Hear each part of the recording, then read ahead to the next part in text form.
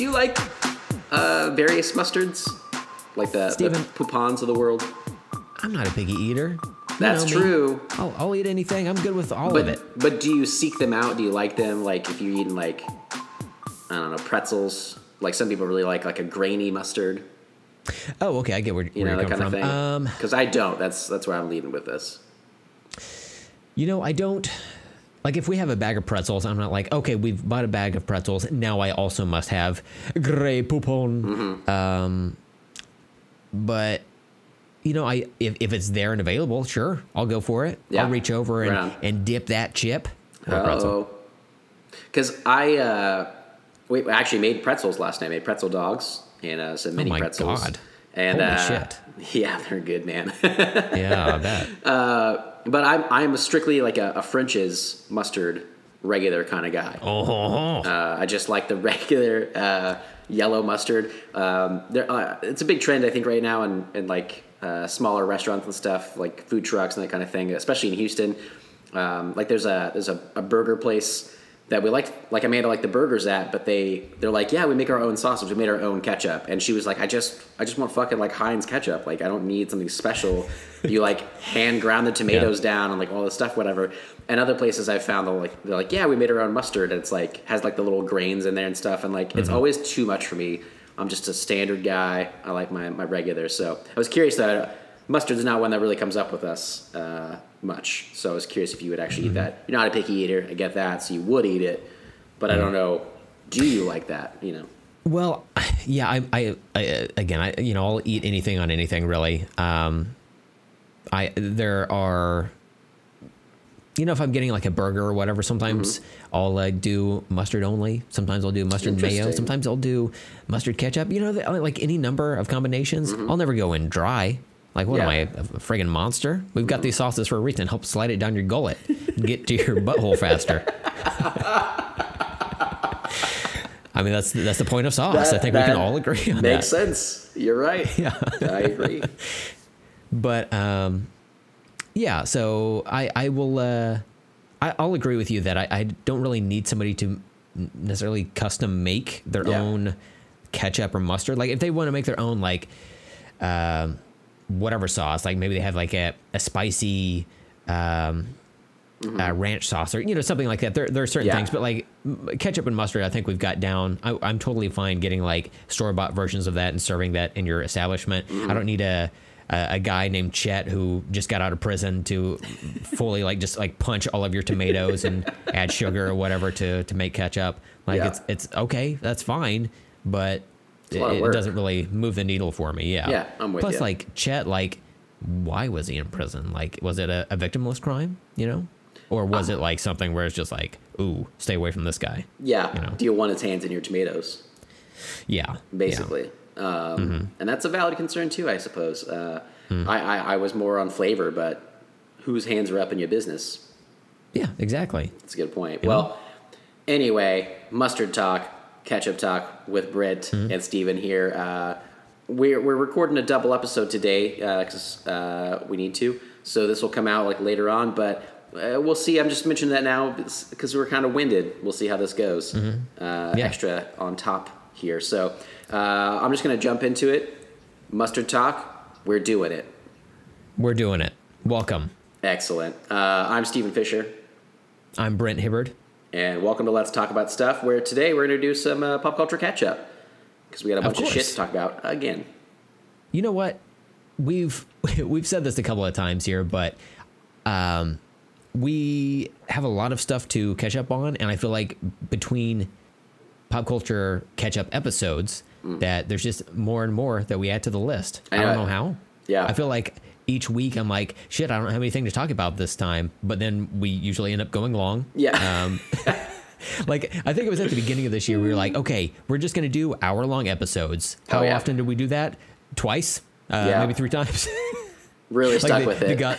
The Godzilla episode that just came out, and it set the world on fire. Oh, yeah. That one was just supposed to be an hour long. Was it? No. It wasn't too bad, though. No, it's not how we Sometimes we at least stick to the realm of possibilities there. So, oh, that's Steven, what we can do. Speaking of realms, a possibility. We have a realm adjacent thing to talk about, and really? We're jumping feet first. You know what? Butt first. Back into comic bookery talk. We're going to talk about War of the Realms issue 4 from Marvel Comics, with the creative team of Aaron Dodderman Wilson and Sabino. Joe Sabino, how you do? It's offensive, and I just got blacklisted. Okay. Can't go to Jersey. Okay, so this is picking up from the last issue where all this stuff happened. You know what? We did it on an episode. I'm not going to loop back to it. Trying to manage my minutia talk. Trying to do it, not good at it.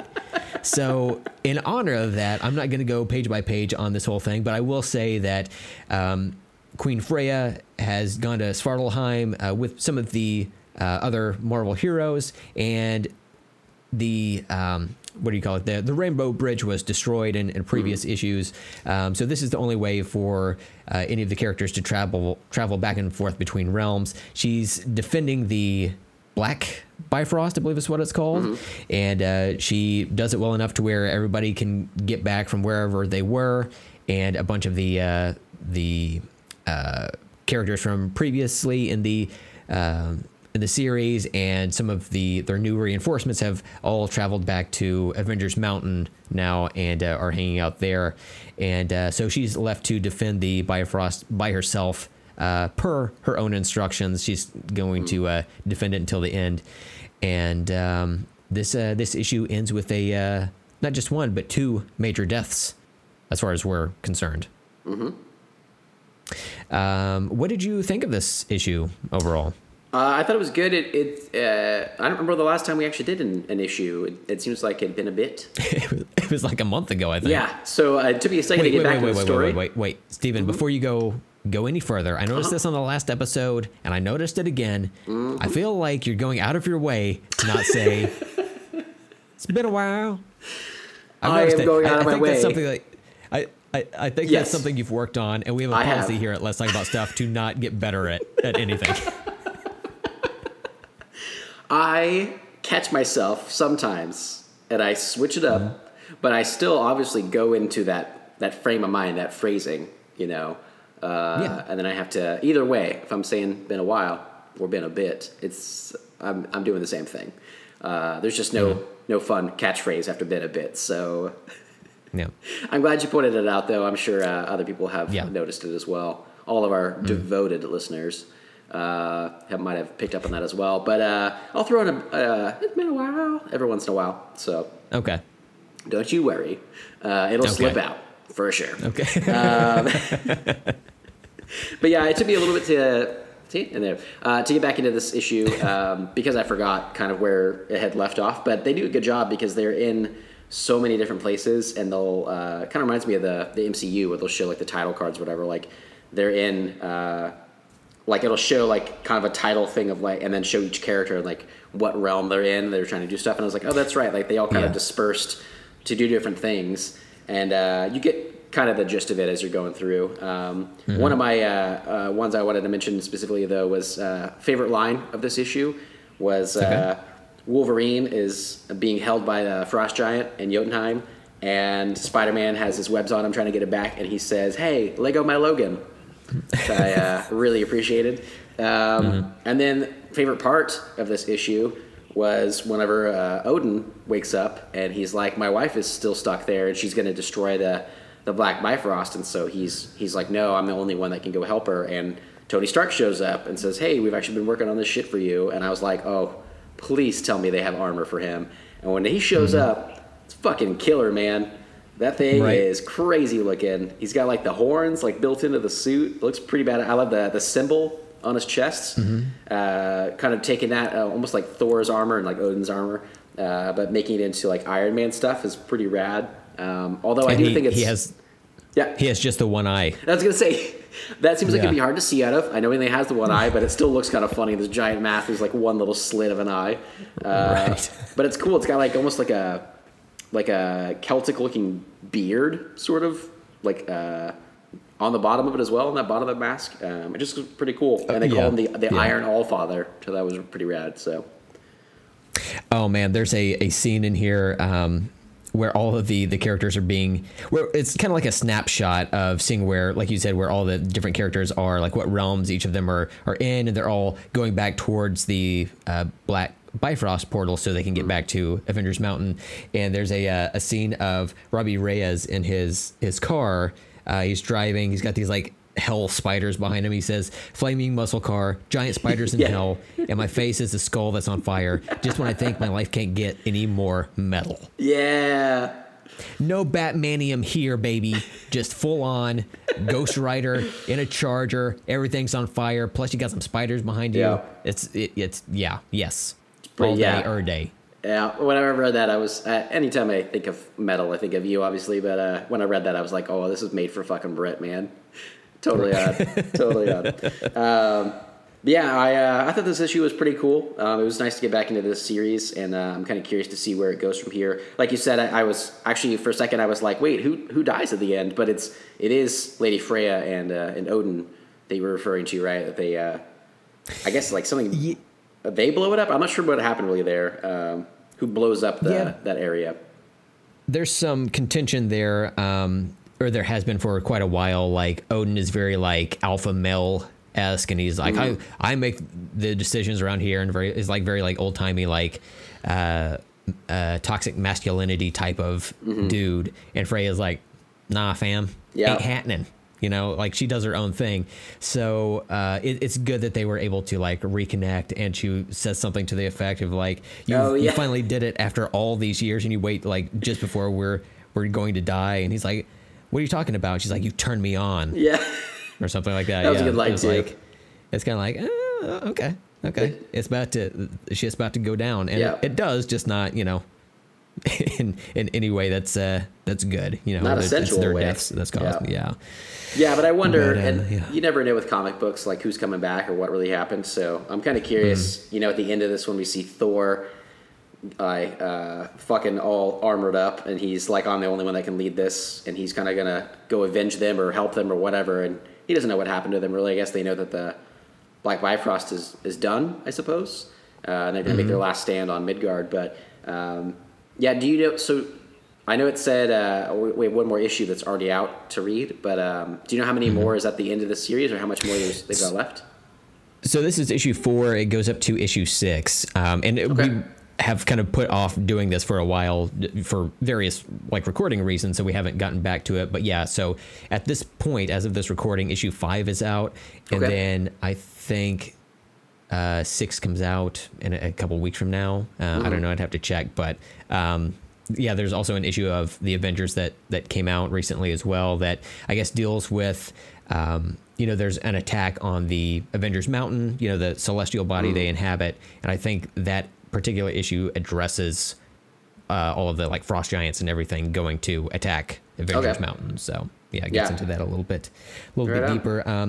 And on I think it's like the second to last page of the issue has the Punisher and a bunch of like I think it's like elves standing around the like armory there.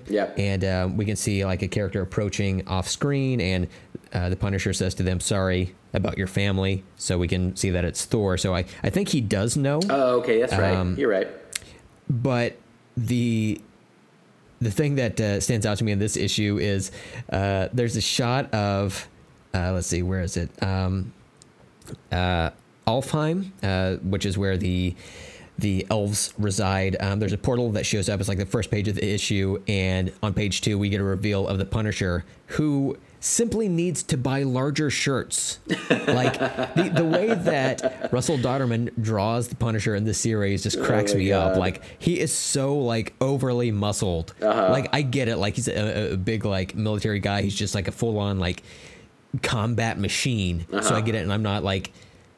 I'm fine with it, but he does look like a steroid come to life in the series. It does kind of crack me up, and they do make a pretty good assumption here. Like the Elf Queen, she's like a human with a skull brand and the eyes of and the eyes of war, who travels by Black Bifrost. You're an agent of Malekith the Accursed, if I've ever seen one. It's like if you don't know this person, what else would you assume?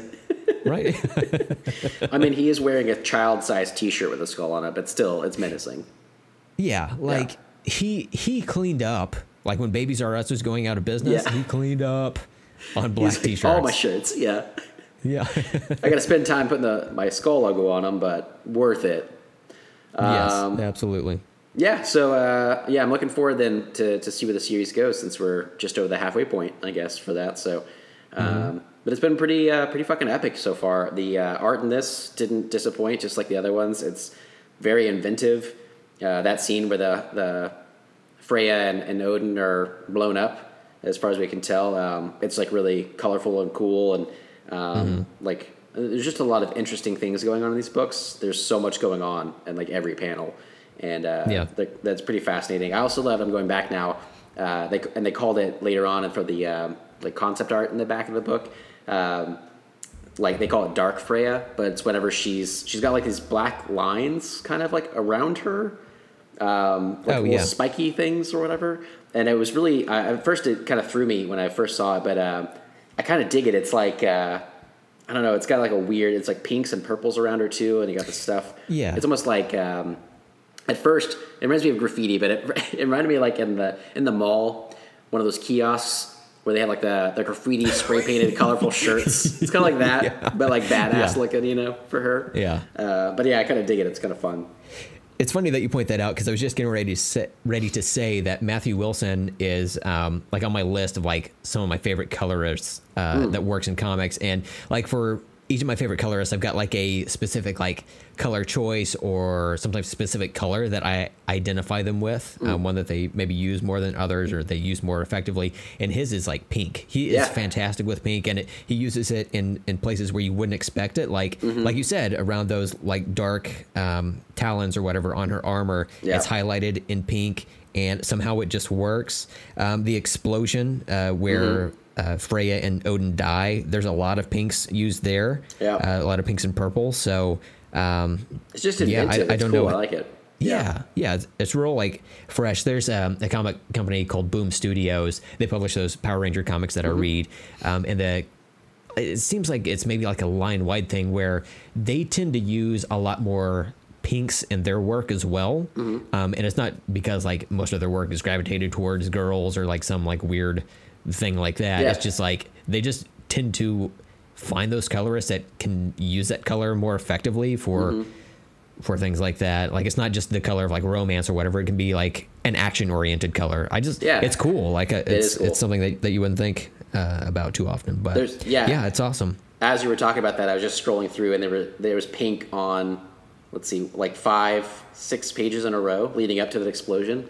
And they're all used in like kind of different ways though. But it highlights things really well. It's just good coloring. Yeah. So that's again, like being new to comics, I don't really follow the people or like see those, that same work or like see like how they're using color like that through different work and stuff. But this definitely is striking. It's very cool. So I dig it. Yeah. Awesome. And one final thing I want to mention is Russell Dauterman is like so good at like blurring objects in the fore or background. Like on that last page where we see Thor, he's like fully like recharged and ready to go. He's got the destroyer arm on his severed arm. Yeah, now. I was wondering if that's what it was. Yeah.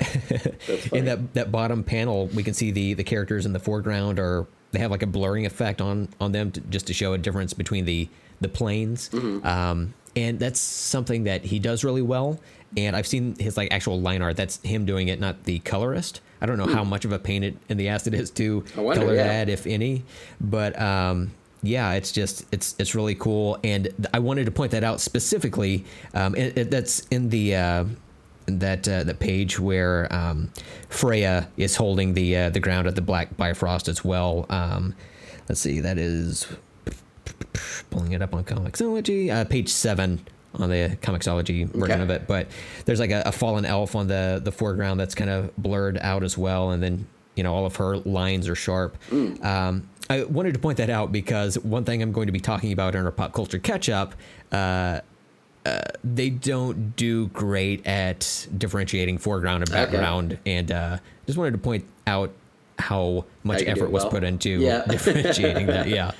But yeah, like you said, we've got 2 more issues to get through, and then we're done with the event. So cool. The Avengers have backup. Thor's back and ready to go. He's pissed off, so yeah. I'm thinking it's gonna get real serious real quick as well. Sounds like a plan to me.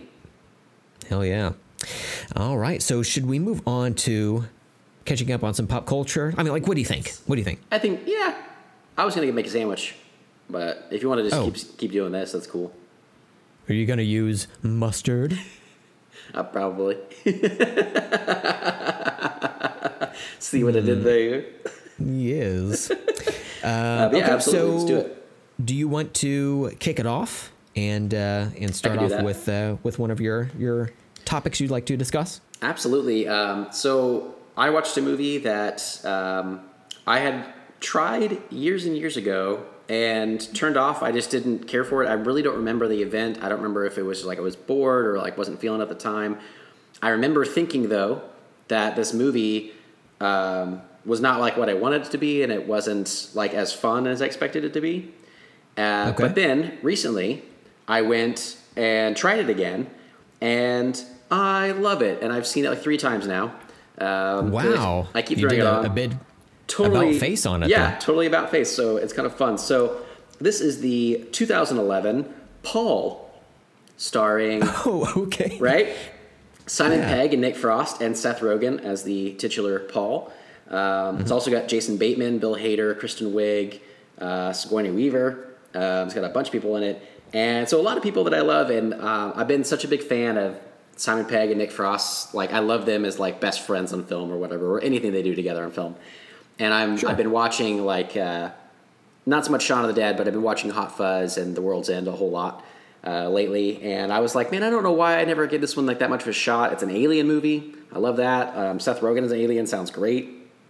And I remember just like I tried it years ago and didn't care for it. And I don't know what was wrong with me. I loved it. It is so much fun. It's quirky, and I think the alien, like Seth Rogen's alien, is perfect. Right? Yeah. There's a lot that really works about it. So yeah, I think you've seen this, right? Yes. Yeah. I've seen it and I own it, and like I've liked this movie from the first time I saw it, but awesome. I have had trouble like trying to get other people to watch and enjoy it. Like, interesting. I brought this up once at a gathering of friends, and one of the people that was like in the circle that I was talking to had mentioned, "Oh, I didn't like this movie," and that's because he was deeply religious. And I was like, "Yeah, if you're religious, this ain't gonna be your jam. Not gonna be for you." You know, no. 2011. I was still kind of religious then. I think I was on like the downward slope of that, but that has affected in the past for some movies. I don't remember if I mentioned it on here, but I watched Saved in the last year or two. And I tried that when I was younger, and I was religious at the time, and I thought it was a terrible movie. And then now that I'm on the other side of it, I was like, oh, this is hilarious. So that does affect it for sure. I get that. Yeah, that's interesting. I don't remember at the time if that was a part of it for me, but the only thing I would say about this movie now is it does feel a little. It's weird that it's only 2011 because it feels older than that. They make a lot of like gay jokes and stuff in it. There's like a whole subplot with I'm trying to remember his name right now. There's a whole subplot with 2 characters who Jesse Plemons is one, and David Koechner as like hillbillies that they like hit their truck and stuff, and they're making fun of them, thinking they're gay. Yeah, that's right. And then they'll have to like constantly be like, oh, we're not gay. And then there's a scene where Paul thinks they're gay because they're just friends or whatever, I guess. But everybody thinks they're gay for some reason, and he is trying to like mime to Nick Frost what he thinks without saying it. And he does this whole thing where he does like a fake blowjob like motion, and then he takes that as like a dildo and like fucks himself in the butt. And he's like, like, and it's like a really extended scene, and it can be funny, but it's I just thought like it just happens like a lot, and it was like over the top. And I think they used the dreaded F word a few times in there as well, if I remember right. But oh, really? Okay, I can get over that for the most part. I feel like there's 1 or 2 times someone says that, but it just feels like a little. It feels like it should be older than 2011, I guess, for that kind of thing. But we made a lot of progress in a little amount of time. So, but other than that, yeah, it's great, man. I'm so sad that I missed out on all these years of watching it. I'm glad I have it now, though. Yeah, so. Yeah, and I think the special effects hold up pretty well. Like they do. They use them a decent amount of time. Like you get to see Paul a lot in this movie. I wish we got to see Godzilla this much in that 2014 movie. Yeah. But you know what? That was a full week ago. There you go. I don't know how I still even have that on my brain. But yeah, so the special effects in this are good. I really like the way they address religion in this movie. I know it's not going to be everyone's cup of tea, but like for me, it kind of scratches that itch. Yeah. Have you ever seen the movie The Invention of Lying? Yes. With Ricky Gervais and Jennifer Garner. I really like that movie as well. I only saw it like once, but it really like, you know, being landlocked here in Oklahoma in the middle of the Bible Belt, the buckle of the Bible Belt, some say, like anytime I can get some satirizing and a comedic take on like, or making fun of like religion, like I'll scoop it up. Yeah, like, right on. I'm a big fan of it. Yeah. So like, I like all that stuff. I know it's not going to be the majority of America's cuppa, but you know, I dig it. Myself, and you know, if you're religious, more than likely you're not going to like this. But yeah, if you come out of it, or if you're, you know, maybe you don't take offense to that type of humor, I think Paul is a good movie to watch. Yeah, and it's not even like a huge part of it. It's just like a really funny part because it's Kristen Wiig, and she is very like indoctrinated into that world, and they have some arguments and stuff. But I love it the way they play with the things. I don't want to like ruin anything with the movie, I guess, but the way that the alien is able to talk to her and show her things that contradict that is very fascinating to me. And like you said, the effects really held up. I almost feel like when I watched it back in like 2011 or 2012 or whatever, I was like, these aren't that great. But now I was like, he actually looks pretty good. And I was surprised at the level of the effects actually from 2011 for him, for being like a full CGI character. And it really worked. And not like being like fucking Avatar or something, you know, like with a huge ass budget or whatever. Like his effects like really worked. So I dug it. I'm looking at it too. It's written by Simon Pegg and Nick Frost. So that's obviously awesome. And then directed by Greg Mottola, who did my favorite Superbad. So totally makes sense that I would like it, right? Yeah. He also did Adventureland, which I didn't care for when I first saw it.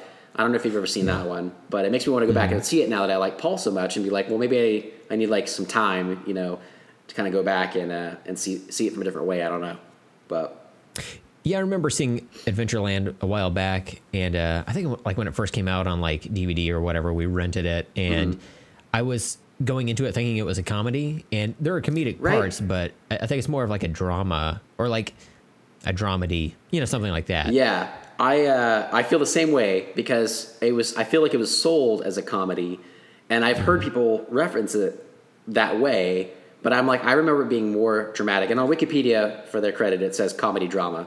So, but yeah, maybe going into it knowing what it is, be a little bit better. It has a lot of good people in it, but I just never could get into that one. But Paul was kind of the same way. Like I didn't give it a shot when it came out, but I'm very glad that I did because it's.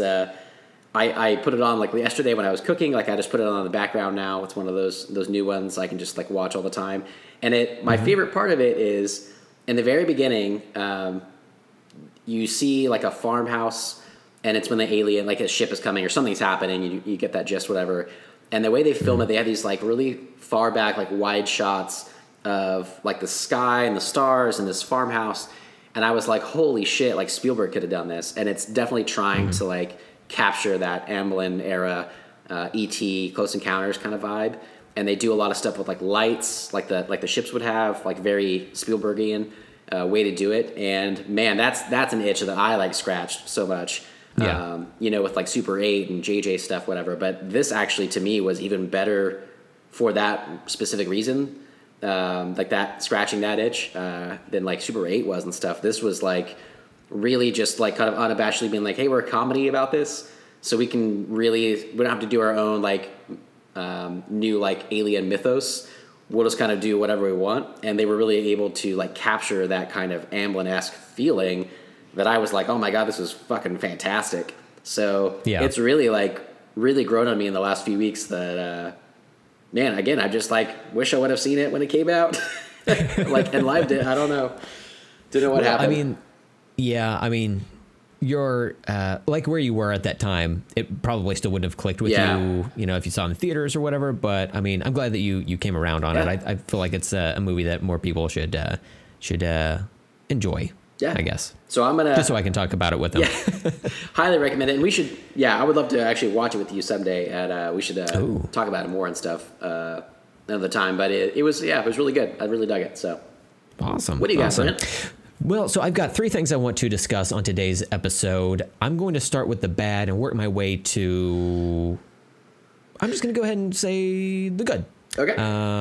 So I want to start with the first thing. So this is a comic back from the year 1986. You ever heard of it? The year? I can't believe time goes back that far, but yeah. I know. The year 1986. The comic book. This one I'm going to tell you about. So, put yourself in this mind frame, okay? It's 1986, and I'm going to throw some names at you, okay? Okay. Clint, Bruce, Chuck, Jackie. Okay? Mm-hmm. Big, like, action star names, right? Yeah. Okay. So, this is a story of those characters. And these characters are sent by NASA and the UN to space because there's going to be this radioactive element that's coming towards Earth. Oh, we got to destroy it, okay? We got to put these characters in this spaceship. They're going to go destroy this calamity that's rocketing towards Earth, okay? So they send them out there. Those characters end up becoming irradiated, and as the rocket goes towards this space monstrosity out there, they hit the self-destruct button. They destroy it, but like I said, they're irradiated, and somehow they get shot back to Earth. They wind up in Tibet, in the Himalayan mountains. Those characters are then they're okay. They're fine. That's fine. Okay. Those characters are then raised by monks and taught martial arts and sent about their way and make their way back to the United States. And I'll be honest with you, that's about as deep as this plot goes. Like I said, I did not really care for this. But I think I should probably fill you in on some of the details that I gave you. So the radioactive thing that's out in space that's coming towards Earth that has to be destroyed, I should probably tell you that it's radioactive cosmic jello. Okay. Oh, okay. I love jello. And again, this is from 1986, but Professor Cosby is the one who discovers this and discovers this radioactive jello. And so... Where do you find this stuff? You know, when you're oh man, as cool as me, and I've been around the comic scene for a while, you hear about these things. Nice. Turd of mouth. So the UN offers up different people from different nations to take care of the threat, and like Canada offers up Bob and Doug McKenzie, Britain offers up the Sex Pistols, and then Poland offers up 4 hamsters. Stephen, I read a comic book that's a parody of a parody called Adolescent Radioactive Black Belt Hamsters. I don't know if you can see that, and I will certainly put this up on our Twitter and Instagram. But this comic book was not good. I came across it literally in a dollar bin, so here's another dollar bin thing that people have loved. Again, that Godzilla episode, people ate it up. Can't get enough. Probably. So the book in question is something that I've heard of. I've never read it. Came across, and I thought, oh, okay, I can drop $1 on this, and I got my money's worth. I got my money's worth out of it. The issue is like the story is bad. Like like I said, this is a parody of a parody. The Teenage Mutant Ninja Turtles is what this is based on. It's like a parody of that, but the Turtles are a parody of like Daredevil and Frank Miller's Ronin and like the mutant superheroes of the time, like the X-Men and Teen Titans. And this is just like a really bad job. Like there are some like terrible jokes question mark in this, and like the line art is pretty shaky. It's, I don't know, like there are certain scenes in here where they use like gray tones to help differentiate between the foreground and the background, but there's also a lot of like texture stuff that the artist adds to like everything. Sometimes it's on snow, but it's also on their clothing, and it's also on like trees, all in the same shot, and it's just, it all kind of looks like a big pile of mush. Just and not when good. it's all in black and artwork like this, it's like you need anything you can to help differentiate, you know, between foreground, background, how close something is to another thing. And he doesn't really vary his line weight at all, like the thickness of the line. So ideally, if something is closer to the viewer, you want to have that line thicker, and then if it's recedes into the background, it's thinner, just as a general rule to help with that differentiation. Can't say that word. All right. But Brand's drunk. yeah, you know, how will I go on? It's one of those episodes. So eventually, like, they get on a plane or they wind up on a plane to America, and there's a hijacking that takes place. Again, this is in 1986, so that's when that wasn't such a touchy subject. Yeah. But this organization called the Potluck Organization, they call themselves the PLO, which is like Palestine Liberation Organization from back in the day. It was like a big like terrorist like group. But yeah, they're like a group of characters. Like one's a scuba diver, one's a hockey player, one's a Viking, and one is a nun with a machine gun. What is happening in this book? Their leader is this little kid with a slingshot who has he has a crown on his head, but it's not like a royalty crown. It's like Jughead's crown from Archie Comics.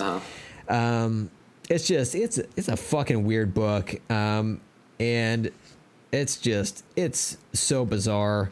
They rebooted this at Dynamite Publishing, like back in 2008, I believe. Okay.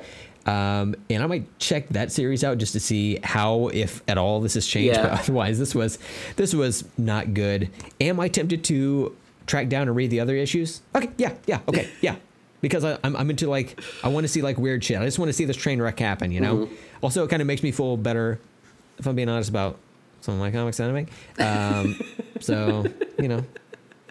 But I don't know. I don't know if these guys' work has progressed at all. I should mention that this is by Don Chen and this guy named Parsanovich. So I haven't really heard of those creators beyond that or doing any other work. But I don't know. You know, it was an interesting trip to take. So also on deck, because I am kind of fascinated by any type of take on the Teenage Mutant Ninja Turtles, and that was such a big hit property from back in the day. Other people tried to jump on it, like obviously this book, and then there were any number of other like funny animal martial arts comics that came out around this time. So for a while, I've had on my little spinner rack here in my office, I've had the first issue of a series called Samurai Penguin that I have yet to get to, but it's on deck as well. This one actually looks decent, at least from the cover. I think so the concept. That later. Yeah, I'm into. Yeah. Not as many words, so we're off to a great start with the Much title. Better.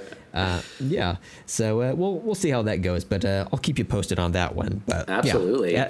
Adolescent radioactive black belt hamsters is a thing that exists in the world, so it's there for you. I know we had just received an email from Sarah saying that she was going to add Dead to Me and The Society to her Netflix queue. Excellent. So, Sarah, if you're looking up recommendations or you want some, I mean, you can probably track down this first issue fairly cheap. You go to mycomicshop.com, go to your local LCS, to say, hey, give me this, take a deep breath, and then regurgitate the name of it. It's all there for you. I'm looking forward to reading this someday because it looks great. I'm never going to. No. Thank you for putting in the work, though, so the rest of us don't have to. You know what? I don't want to call myself a hero. Yeah, I will. Thank you. I think the title certainly fits. I think the Wallflowers wrote a song about me. And by wrote a song, I mean covered a David Bowie song. Back to you. About you, though. And about that's me. The point. Yeah. Yeah. Mm-hmm. Well, listen, it's a hero's work right there, and we appreciate it, me and the listeners, because it's there now, and I don't have to read it. Mm-hmm. And that's nice. But I'm going to move on to a quick one for me. Ooh, okay. That is a movie Amanda and I watched the other week. It was an action spy comedy, which can be really fun. And it's called The Spy Who Dumped Me. Ooh, okay. I was curious. With Mila Kunis and Kate McKinnon and Justin Theroux. And this one came out roughly around the same time as the movie Spy with Melissa McCarthy. So it was almost like one of those, I feel like it's one of those Hollywood double ones where they did two like female-led action comedies where someone gets put in a spy situation. They're not a spy though, you know? And this is why it's short. The trailer for this I thought was pretty funny, and I still think it's a good trailer. It shows some good moments. And Amanda and I watched this about, I think it was like 2 weeks ago now. And last night I was making my list of stuff for the show today to talk about, and I had this on my list already, and I said, Amanda, did we watch that? And she said, yeah, and I was like, I forgot. And that's as much as I remember about this movie. Wow. Very forgettable. Scathing review by Stephen Fisher. Once I confirmed that with her, I was like, okay, it's coming back a little bit, but I don't really remember a lot of it. I do remember really disliking large portions of it, though. It was just not that great. Kate McKinnon, I think, is really great, and people love her right now, but she's almost getting a little, like, overdone to me. It's like they put her in most of the SNL skits now because it's like she's like their star player and stuff. And she's great, though. That's the thing. But I don't know for this one that she really pulled it off for me. I don't really think that like there's much, again, to like remember about it. And I love Mila Kunis. She's always fun and stuff. And I thought this would be a lot more fun than it ended up being. So, yeah, that's pretty much all I have to say about it. Don't remember it. Okay. Wow, that was short. Okay. Well noted. So I will talk about my next thing, which is I recently watched a movie called Don't Breathe. The horror movie. Dude, tell me about it. I believe you've I have not seen it. Oh, wait, what? I haven't thought you had seen it. I have it. Okay. I just haven't seen it yet. Okay. Oh, yeah. So, man, I really like this movie. My wife was not really a fan. It kind of lost her interest, I guess. I can see that. This is one of those movies where, like, if you're watching this, especially at home, like, where else would you watch it? It's not like you can retroactively go back to the theater. Really fucking it up again, That's old right, Timmy boy. Right. Okay, so take two. So if you're watching this in your home, you want to make sure that everything is as quiet as can be, because that's the conceit of the movie. These three kids go into to rob this guy's house. Turns out the guy in question is blind, which they know about, but they don't realize that he's also like a military like special ops like tactician or whatever. So even though he's blind, he still has like his wits about him, and he's able to defend himself against these these people that have broken into his home. Since you haven't seen it yet, I will say that like shit gets like pretty dark in this. Okay. And there was one point of this movie where I was just like, oh fuck this. Like there are certain things that I just like, even though it's fake and I know it's a movie and everything, there's just like some things where I'm just like, I can't do this. Like it's just like too much for me. But luckily the thing that happens it isn't going to happen the way I had thought. Not that it's necessarily better, but it's just a little bit different. After you see it, we'll talk about it. Yeah, I know, but right? Like, that's fine. overall, it was like a nice, like suspenseful movie, and I would put this up there on like one of the better horror movies that I've seen recently. Not as good as like, the Jordan Peele movies or Cabin in the Woods or anything, but otherwise it was like a really good time. Yeah, and cool. Like I said, as long as you don't have like a lot of noise going on around you, it'll keep you in suspense during that whole thing. But yeah, nice and violent. The old man whose house gets broken into, I think his name is Stephen Lang. Yep. That actor's name is Stephen Lang. Uh-huh. He just looks cool. Yeah. He looks cool. Like back a couple of Halloweens ago, I talked about rewatching Predator and saying that Carl Weathers looks cool. Like I don't exactly know what that means. Other than just like visually, I get you. They just look like they look cool. They look like action figures come to life. Yeah. And this old man is like ripped as fuck. And he just has like a cool look to him. I don't know. I like the movie overall. I definitely want to get your thoughts on it after you watch it. Yeah, I'm very excited to see it. I think I've been waiting for. I have it now. I was waiting for Halloween to watch it as like a horror movie. Would you say it's horror or suspense though? I guess. I would say it's more suspense, but I think the way it gets lumped in with like horror is there's a lot of like violence associated with. Or gore and violence stuff, is like part of it. Yeah. I don't know that like gore is necessarily part of it, but you know what? With this climate change, I think gore has really like helps let us know about the world at large. So in that way, Al Gore is part of it, and I did stream it from my TV internet. Al Gore, obviously the creator. That's a story. So what are we talking about? He's always there because he funded. He's always there. He's part of. He's in the internet, like Lawnmower Man. Yeah. As far as I know. I am looking forward to seeing it. I just haven't yet. But and it part of the reason for me though is I had to look this up to make sure. But it's directed by Fede Alvarez, who did the Evil Dead remake. And I wasn't really a huge fan of the Evil Dead remake. I'm not a huge fan of that series. So I'm not the best to really talk about it at all, but basically from what I remember of the Evil Dead remake, they were like, this is going to be fucking dark and gory and gross, and then it was essentially like an Evil Dead movie. It was still like funny and off and kilter and weird or whatever, and gory and stuff, and I just didn't care for it. I just don't like those movies that much. So this one, that's all I really had to go off of his, and so I had heard good things about Don't Breathe, but I just wasn't like rushing out to go see it because of that, because I felt like I already kind of tried that before with him, and I was like, didn't really care what I saw. But I do love the premise of this movie a whole lot, so I think that's really fun. Yeah, it's definitely worth a watch if you've never seen it. I didn't really have any interest in watching the Evil Dead remake at all. So you haven't seen it? I don't know why. No. Yeah. Do you like the other films? I can't remember what we'd said that before. Like the old ones.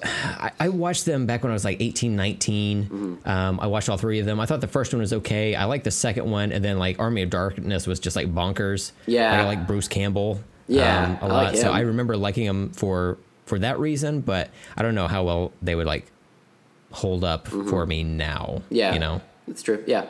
So that's interesting though. We'll definitely have to talk about it whenever I see it finally, because I'm curious, kind of the stuff you're hinting around that you can't talk about yet. So that's always interesting. So that's cool though. Yeah. So my next one is a book that I finished without pictures. Brent, actually, there was a section. They still make those? There's a section in the center that did have pictures, but they're not. Oh, thank God. So that is a step in the right direction, but they're not every page like I know you like. Wow, okay. And wall of text, just a fucking wall of text. The letter on this, very good. Thank you for noticing. It was very machine-like. So this is a movie. This is a book that I read recently called I'll Be Gone in the Dark, which is a true crime book. And my wife Amanda had found this first, and it's about the Golden State Killer, which is a new name for this guy who did a whole bunch of crimes that they only last for like a few years, connected all together, and realized he was the same perpetrator of them. But it was written by Michelle McNamara, who had passed away. Patton Oswalt, his wife. Oswalt's wife, yeah. Yeah, and she was writing this book, researching and writing it, and was, I guess, about 75% of the way through whenever she passed away, kind of randomly, like at 45 or something like that. She was really young. And, very young, yeah. So Amanda picked this up. We love true crime stuff, and I've talked about a few things we've been watching recently, TV shows and movies and stuff.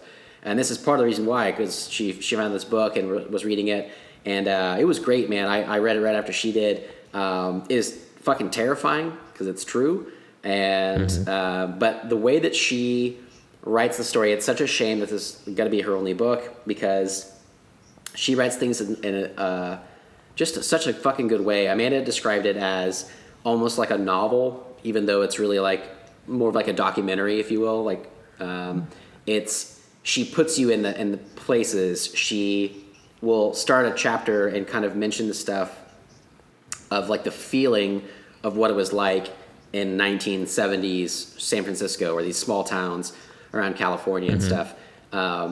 Like you almost get the sense of like the weight of the air in summer, without her like saying that. Like she talks about, like, I don't know, like she'll put you in that place, like kids playing nearby with popsicles and stuff, and you're like, you get the vibe of that era, and then it gets into the heaviness of the actual story, and it's a little more like cemented, I guess you could say, because it really, like, you get put into those situations, and it's so terrifying. And essentially this guy, he was known by like 3 different ways for 3 different crimes that kind of progressed over time. He started off called the Ransacker, horrible superhero name, but essentially he would just get into people's homes and like rifle through their shit. He wouldn't even steal a whole lot. He would steal stuff of value. He would just like steal shit. And then he started raping women, and did that like 50 women. And oh my God. It was terrifying, because what he would do, essentially, he learned how to break into people's homes, and he would like prowl, and he would get caught sometimes as like being like peeping Tom, and he would get like chased away, but he never really got caught. And then they would just like find shoe prints, but he would like figure out people's routines and then figure out how to get into their homes, and then he would come back later on and know how to get into their homes and know when they were asleep and all this stuff, and they would just wake up and there'd be someone standing in their room.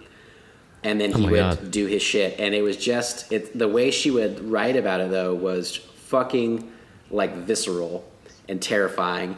And I don't need to get into the nitty-gritty of all the crimes and stuff, but eventually he graduated into murdering people after like, he started with, like, just single women, and then or, like, women that didn't have men at home. Then he started doing it even if the guy was home, with couples, and eventually ended up killing people, and I think he killed like 10 or 12 people eventually.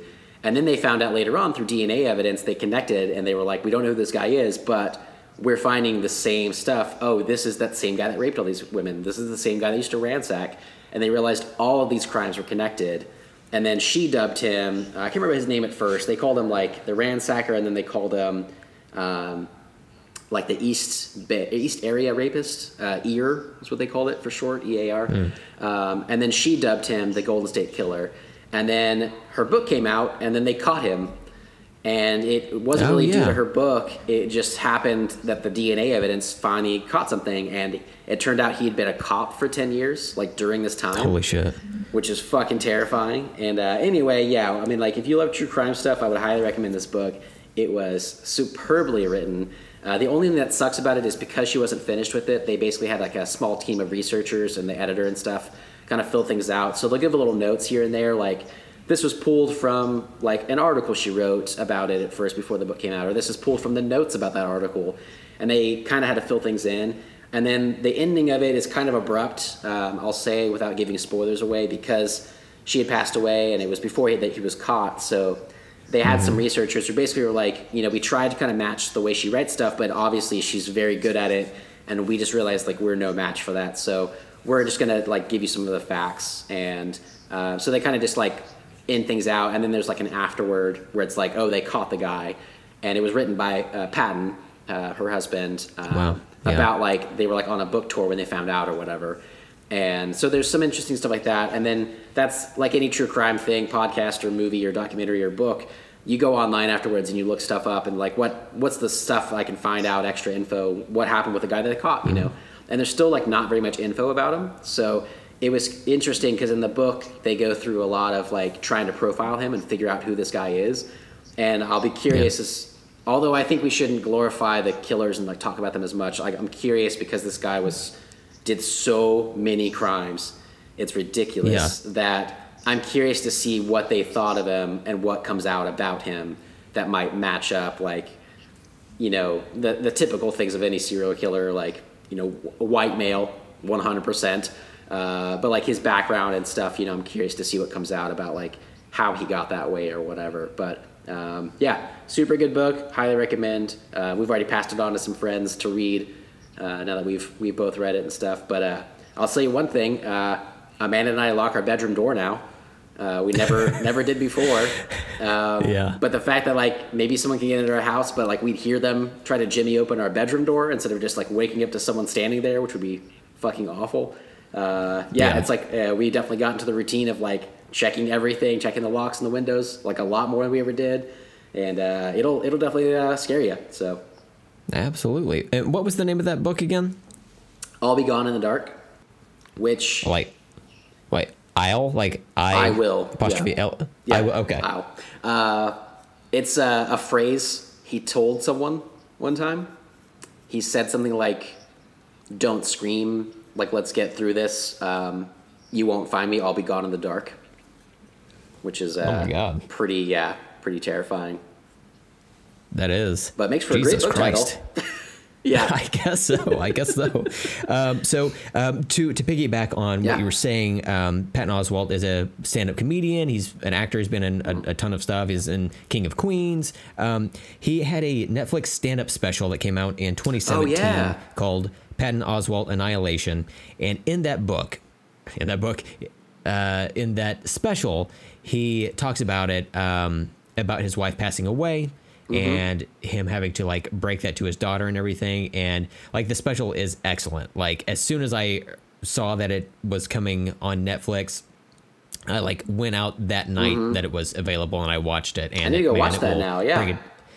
Yeah. It'll bring a tear to your eye. Yeah. But you know, he does have a lot of like good humor that like kind of surrounds that as well. But yeah, that is definitely worth checking out as if you've got the time for it. It's an hour and 6 minutes, so it's a easy, pretty tight set there. Yeah, I'm glad you mentioned that. I totally forgot about that, but now since I've read that book, I need to go watch that for sure.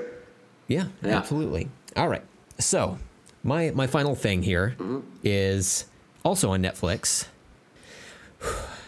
My wife and I watched this last night. We've seen the advertising come up for it here recently. It's a movie called Always Be My Maybe. It's a romantic comedy. Yeah. Has Ali Wong and oh boy, I know something Park, Randall Park. Randall, yeah. Like his name left my brain as soon as I ramped up to it. But it is a like I said, a romantic comedy, and it's about people who are like estranged friends from their childhood that come back together. So in the movie, like they the two characters became friends when they were like early teens, and they grew up together, and then something happened where I'll skip that part. Like when they're 18, they end up sleeping together, and then through like a tragedy like that had come up in the meantime, and you know, like when you're a teenager, like you don't really understand your emotions or your hormones or anything. They end up getting pissed off at each other and they go their separate ways. Well, like I think it's like 14 or 16 years later, they come back into each other's lives, and then it's kind of how they get back together, or do they? Maybe. Have you seen this advertised at all? Yeah, I've seen it advertised, and I've seen one scene from with Ali Wong's boyfriend in it. Okay, because there's a clip. Let's not spoil it here. There's a clip online, that's going around, so I've seen that part. Well, okay, yeah. And I'm curious as to how much of that clip is going around, because I had heard he was going to be in it like as they were shooting it, and then I heard there was like a 5-minute clip of him in the movie, but he's in it longer than that. Well, I think we could say it because he's in the trailer. He like when he walks up. Okay. Yeah, and also my next movie has him in it, so I wanted to mention him anyway. Oh, okay. Okay, yeah. So anyway, Dolph Lundgren is in this movie. No. It is one Mr. Keanu Reeves, John Wick himself. Mm-hmm. Okay, so since we've got that on the table, I'm going to say something that I had planned on not saying. Okay, but, cool. Okay. Few episodes ago, I made the grave error, evidently, of mentioning that I was not into John Wick for whatever reason. It just wasn't my thing. I wasn't like I didn't think I was shitting on the movie or anyone who liked the movie, but lo and behold, I did get some backlash on it, and I want to say that I stand by what I said in that movie. I didn't care for Keanu Reeves acting in John Wick. That said, I thought he was simply delightful. And always be my maybe or whatever I said the title of the movie was that I've forgotten since. I can't fucking remember. It's named after like a Mariah Carey song. I know, but then like they changed the last word. Yeah. And I'm just like, yeah, always be my maybe. Yes, sure. Anyway, he's great in this movie. Like they use him so well, and he's very charming in this movie. He looks like John Wick. Like I don't know if he shot this like in between. There you go. Shooting scenes from that movie or what? But man, he's great. What is the 5-minute thing that is online that you watch? So like, what scene is that? It's like when he walks into the restaurant that they're at. Oh, and okay. It's basically, I don't know if there's what else is to there. I imagine that they actually sit down and eat, and there's a lot more to that scene, but it's essentially just them like meeting each other. And there's like a slow motion thing where everybody's like freaking out because he's like Keanu Reeves, which I think he plays himself in the movie, or does he play like a version of himself? Okay. Yeah. He has a version of himself. Yeah. So, so it's just them like meeting, like shaking hands, and then it cuts out, the one that I saw. So. Yeah. Okay. Yeah. There's more to it then. Cool. I won't say. Not only is there a restaurant scene, but there's something afterward as well. Yeah. But yeah, man, my wife and I watched this, and I think she thought the movie was okay. I had a blast watching it. Like there were multiple times where I was laughing out loud at certain things. And Steven, if you think you're gonna watch this movie and not see an Asian person with dreadlocks? Oh, man. You're out of your goddamn mind. Because you do see that. And you're so as I excited. saw it, I was like in my head, I was like, holy shit. Does she have dreadlocks? I said to my wife, I was like, is this an Asian person with dreadlocks right here? And then I felt bad immediately because I was like, maybe this is something that happens, but we don't see because it's just not in the media that's out there. So maybe this is like, Asian people, of course they have dreadlocks. It's out there. But then later they comment on it in the movie. Okay, there you go. Where, so it's done for comedic purposes, I'm sure. There's probably some Asian people out there with dreadlocks, just for funsies, it's a stylistic thing. More power to you. But this movie's, I thought it was a lot of fun. I was in it the whole time. And I'd give this my highest recommendation out of everything that I mentioned on this episode.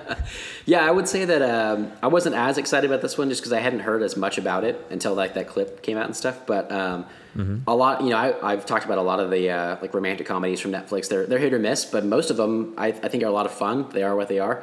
I love this new kind of era where Netflix is funding these things because I don't know how well they would do at the theater, but then it doesn't matter and it's just out there and you can just watch it at home and it's great. So, with your recommendation, I think I would check this one out.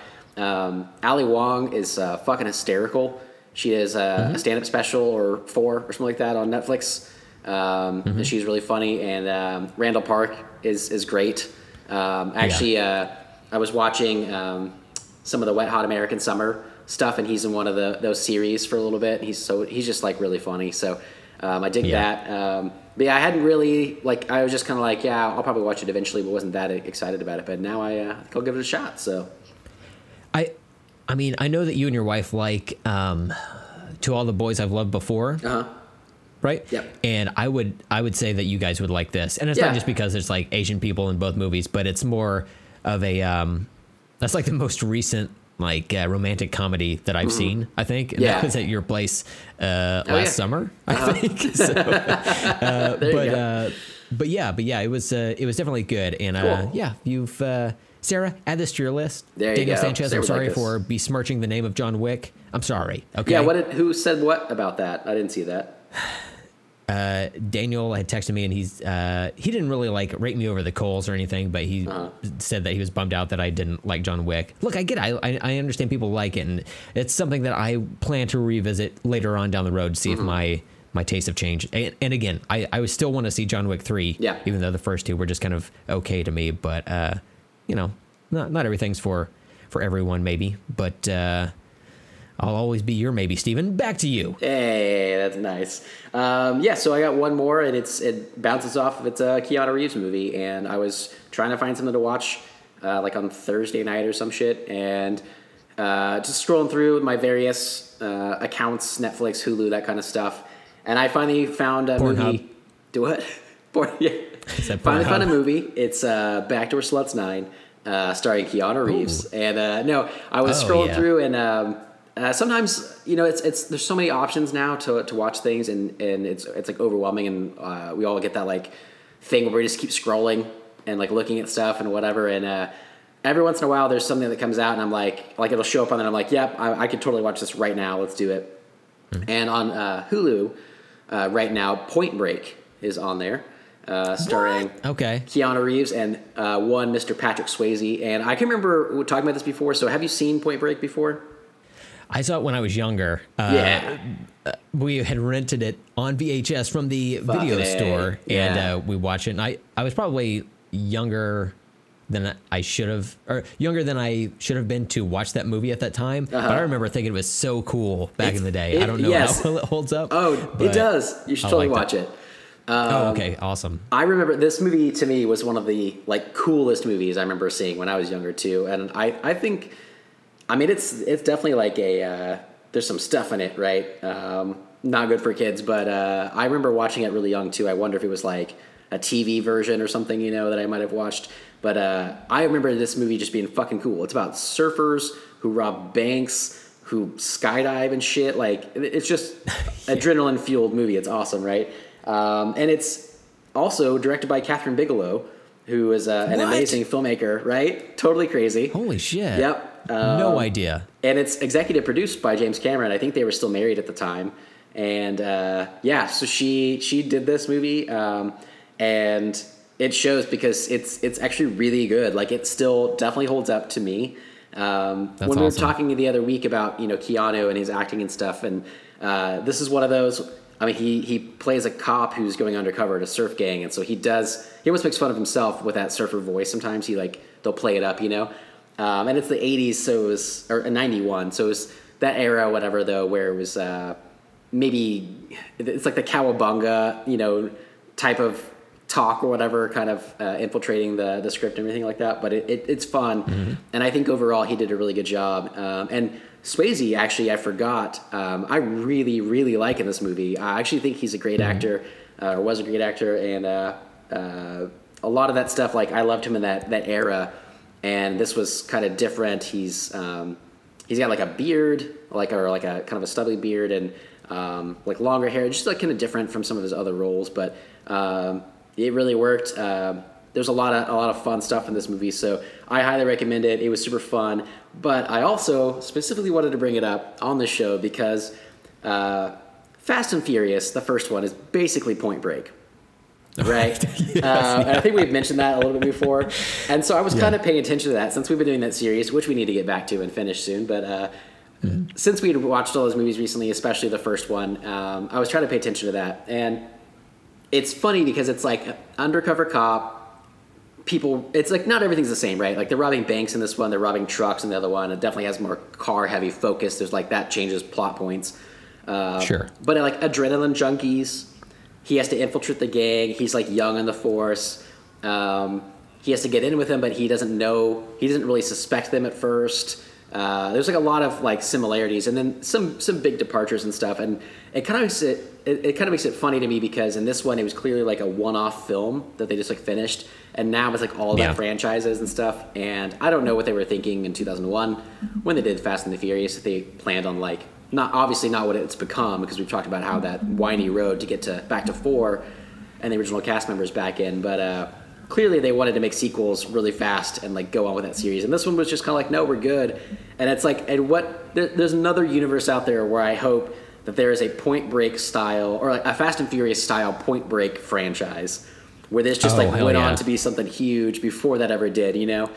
It'd be kind of interesting to see like Swayze, Keanu Reeves, you know, back in Point Break 9, you know, like that sounds kind of cool. Well, Steven, I'm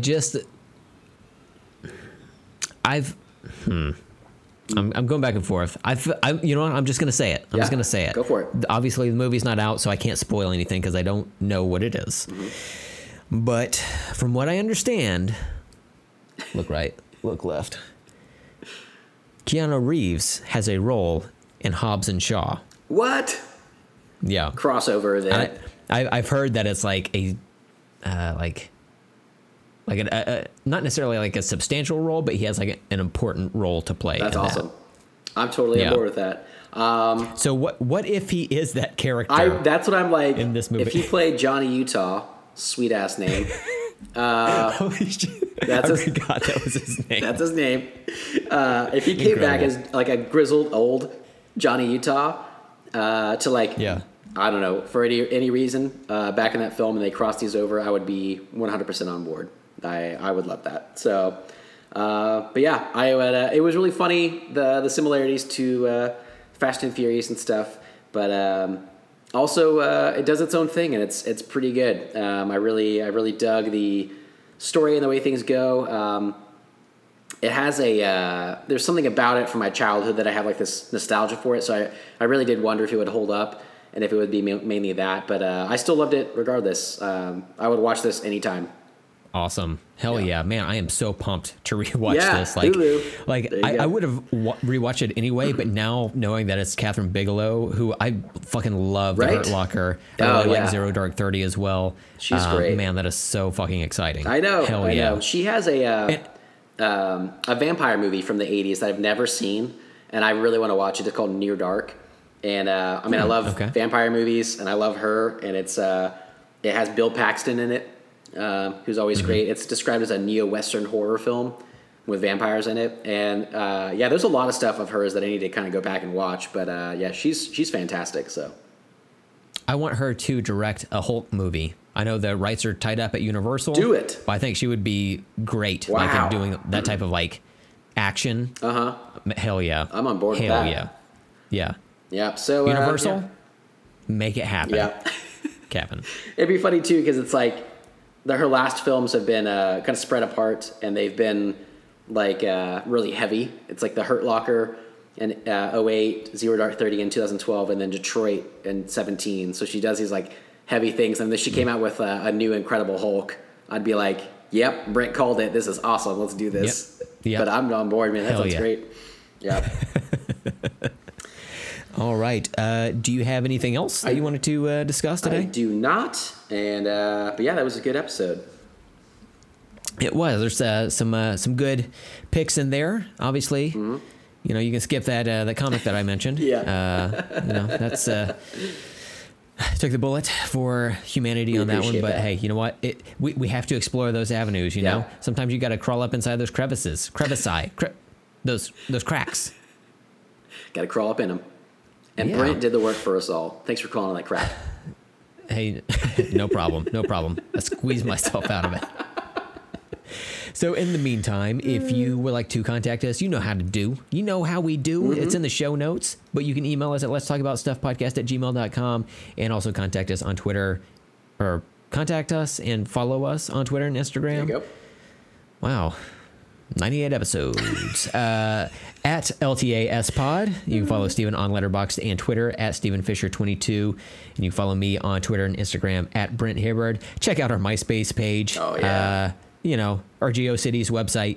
You'll love it, you know? Absolutely. And then, send us your roasts for episode 100. It's just around the corner. By my count... 7, 8, 2 episodes from now. Oh, wow. So, send those over because we will read them on the air, or if you send an audio file, we will play those on the air. You can be part of the episode. And who doesn't want to be part of this fucking disaster? Fantastic. Right? Yep. Absolutely. That's why I'm here. Yeah. Just want to be a part of something that crashed and burned, you know? Look, you are the one who suggested we start doing a podcast. You suggested it to me. That's on you. I take it back. All right, so I think that's going to do it for this episode. So stay tuned for our episode next week. What are we going to be talking about? I don't know. Who knows? Yeah, we'll find out. Yeah. I don't know. Stay tuned, though, because we will be very excited about it, whatever it might be. And you guys will, too. Yep. That's the LTAS promise.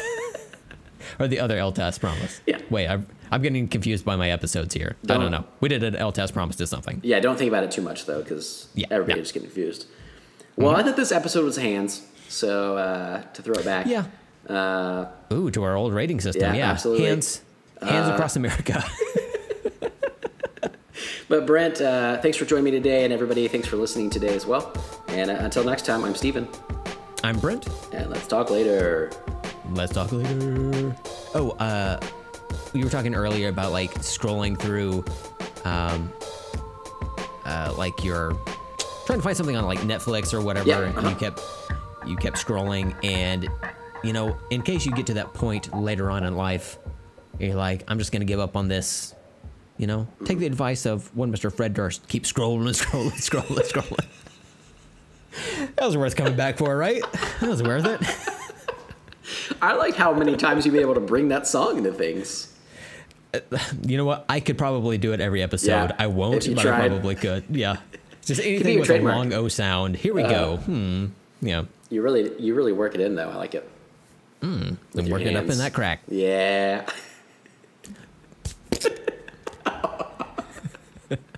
And it's a brand new day here, LTAS.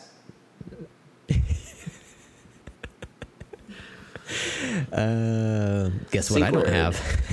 Sync word. Since we're doing a catch up, you know, literally mustard. Okay, mustard. Mustard. Hey, you know what? I see where you're getting that. Yep. I sense the theme. Okay. Excellent. Mustard. See, Steven, I wish you wouldn't beat yourself up so much. You always say, yeah, I'm not good at this. I can't do it. I'm ugly. You know, yep, I smell bad. Yep. People think I'm stupid. But, I mean, you shouldn't think that at least about the sync word, you know? Okay. You're pretty good at it. Thanks. You come up with good ideas. Well, all that other stuff is basically true, but, you know. Yeah. And I've asked my dad to stop saying that about you, but, you know. I appreciate that. He'll get around to it. Yeah. He's a really good bully. Yeah. Like, he really gets you in the feels. Like, a lot of people, when they're younger, they're asked, what do you want to be when you grow up? My dad was like, I want to be a great bully. And he is. He's great. Yep. Like, we've all said it. You know? If you're going to do something, do it great. Yeah. Exactly. So, anyway, what were we talking about? Sync word. So. Mustard. What'd you call me? You son of a bitch. Oh, sorry. That's a little bit of my dad coming out of me. Sorry. You learn from the best. Right. All right. All right. So mustard on 3. 1, 2, 3. Mustard. Oh, that was good. Okay. You know, just throw a little bit of stank on it. Yeah. Steaky mustard. It's my favorite. Oh.